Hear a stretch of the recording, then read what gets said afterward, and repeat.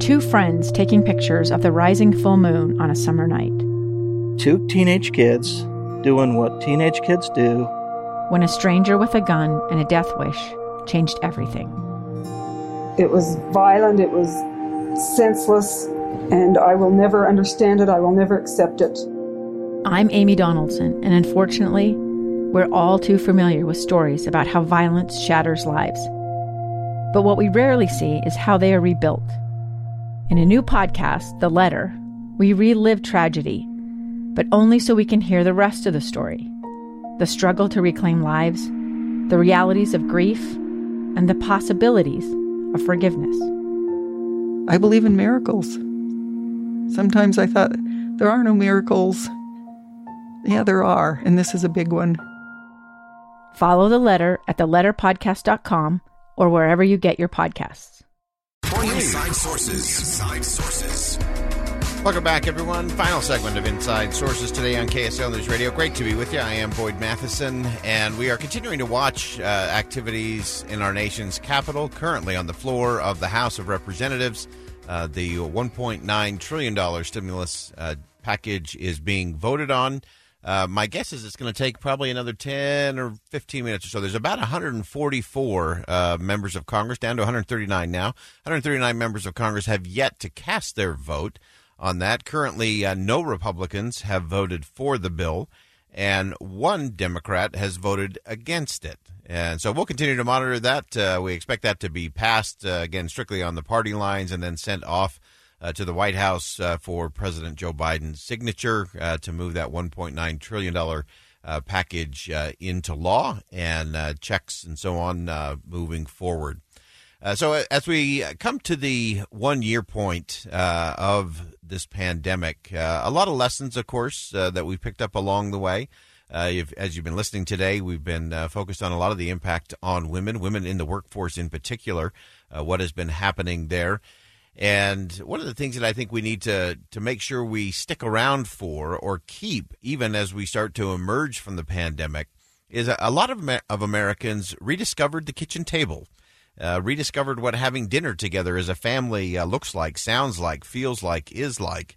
And it just brought me full circle today in terms of going back to something that we talk about often on this show, and that is that we do need to get back to the kitchen table. We do need to get back to those conversations that happen as we get together as family, as friends, as neighbors, and in our communities to have different kinds of conversations. I think back to President Ronald Reagan as he was preparing to leave the White House, his final address to the American people. He's coming down again, an 8-year run in office, a long political career. This is really his last major voice to the nation as the president. And where he chose to finish that conversation with America, I think is significant. I think it's stirring, even today. And I think it's still something that we need to remember as things start to shift, as we start to move forward out of the pandemic.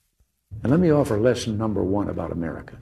All great change in America begins at the dinner table. So tomorrow night in the kitchen, I hope the talking begins. And children, if your parents haven't been teaching you what it means to be an American, let them know and nail them on it. That would be a very American thing to do.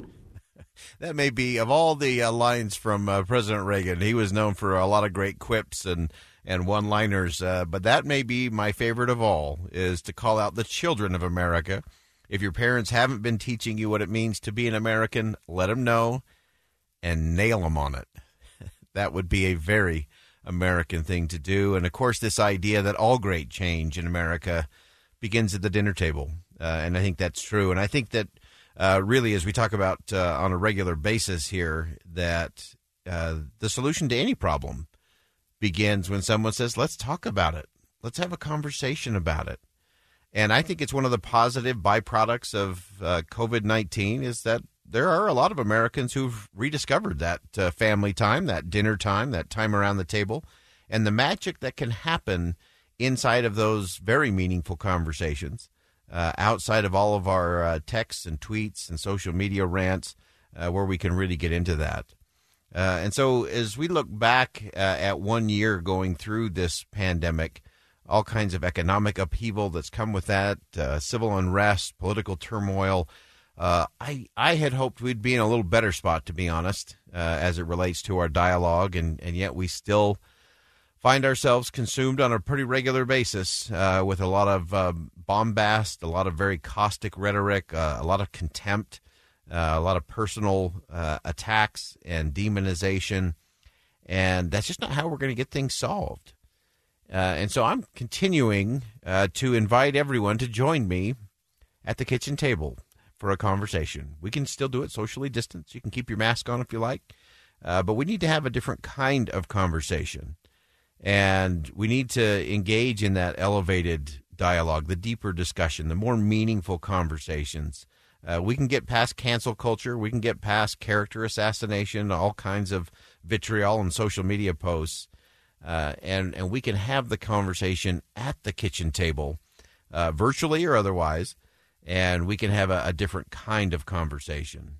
And I think that's an important thing for all of us to commit to do as vaccines go, as our hope really gets parlayed into action, and we start to re-engage in so many different aspects of life, that we remember that we do need to come back to the table. We need to come back to that kitchen table on a regular basis, because the truth is we need more of that kind of dialogue. We need it in our communities. We need it in our state houses. We surely need it and sorely need it in our nation's capital. And so it is time to come back to that. Many of you have heard me quote Gaylord Swim, founder of the Sutherland Institute, great Utahn who passed far too soon. But he talked about our political climate and where we are. He said the political course often leads to power struggles, pride, vanity, and egocentric ambition, ending in acrimony. All too often it manifests itself in strident voices, character assassinations, protest demonstrations, cloakroom deals, and corruption. I think we've seen all of that just in the past hour taking place in our nation's capital. But then he talked about what it's going to take. He says, yeah, we need strong advocates, certainly, but it also takes a counterbalancing sense of humility, civility, and dialogue. Those are hardly the words we hear describing our leaders in this country. Humility, civility, and dialogue. I think it's time, everybody, to come back to the kitchen table. We'll save you a seat, and let's talk. I'm Boyd Matheson, opinion editor of the Deseret News. Thanks for joining us on KSL News Radio's Inside Sources today. And as always, as you go out into the world, make sure you see something that inspires, say something that uplifts, and do something that makes a difference. I'm Dave Cawley, investigative journalist and host of the podcast Cold. In October of 1985, a woman named Cherie Warren left work at a busy Salt Lake City office to meet her estranged husband at a downtown auto dealership. She never made it home. Cherie's car surfaced weeks later in Las Vegas. In the parking lot of a hotel casino. No one knows how it got there. Strange. It was strange. Both Cherie's estranged husband and her boyfriend raised suspicion for investigators. I kind of thought that he might have done something. But no arrests were ever made.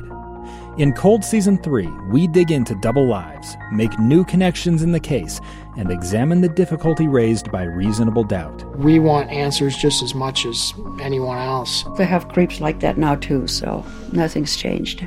That's the new Cold Season 3, The Search for Cherie, now available anywhere you get your podcasts.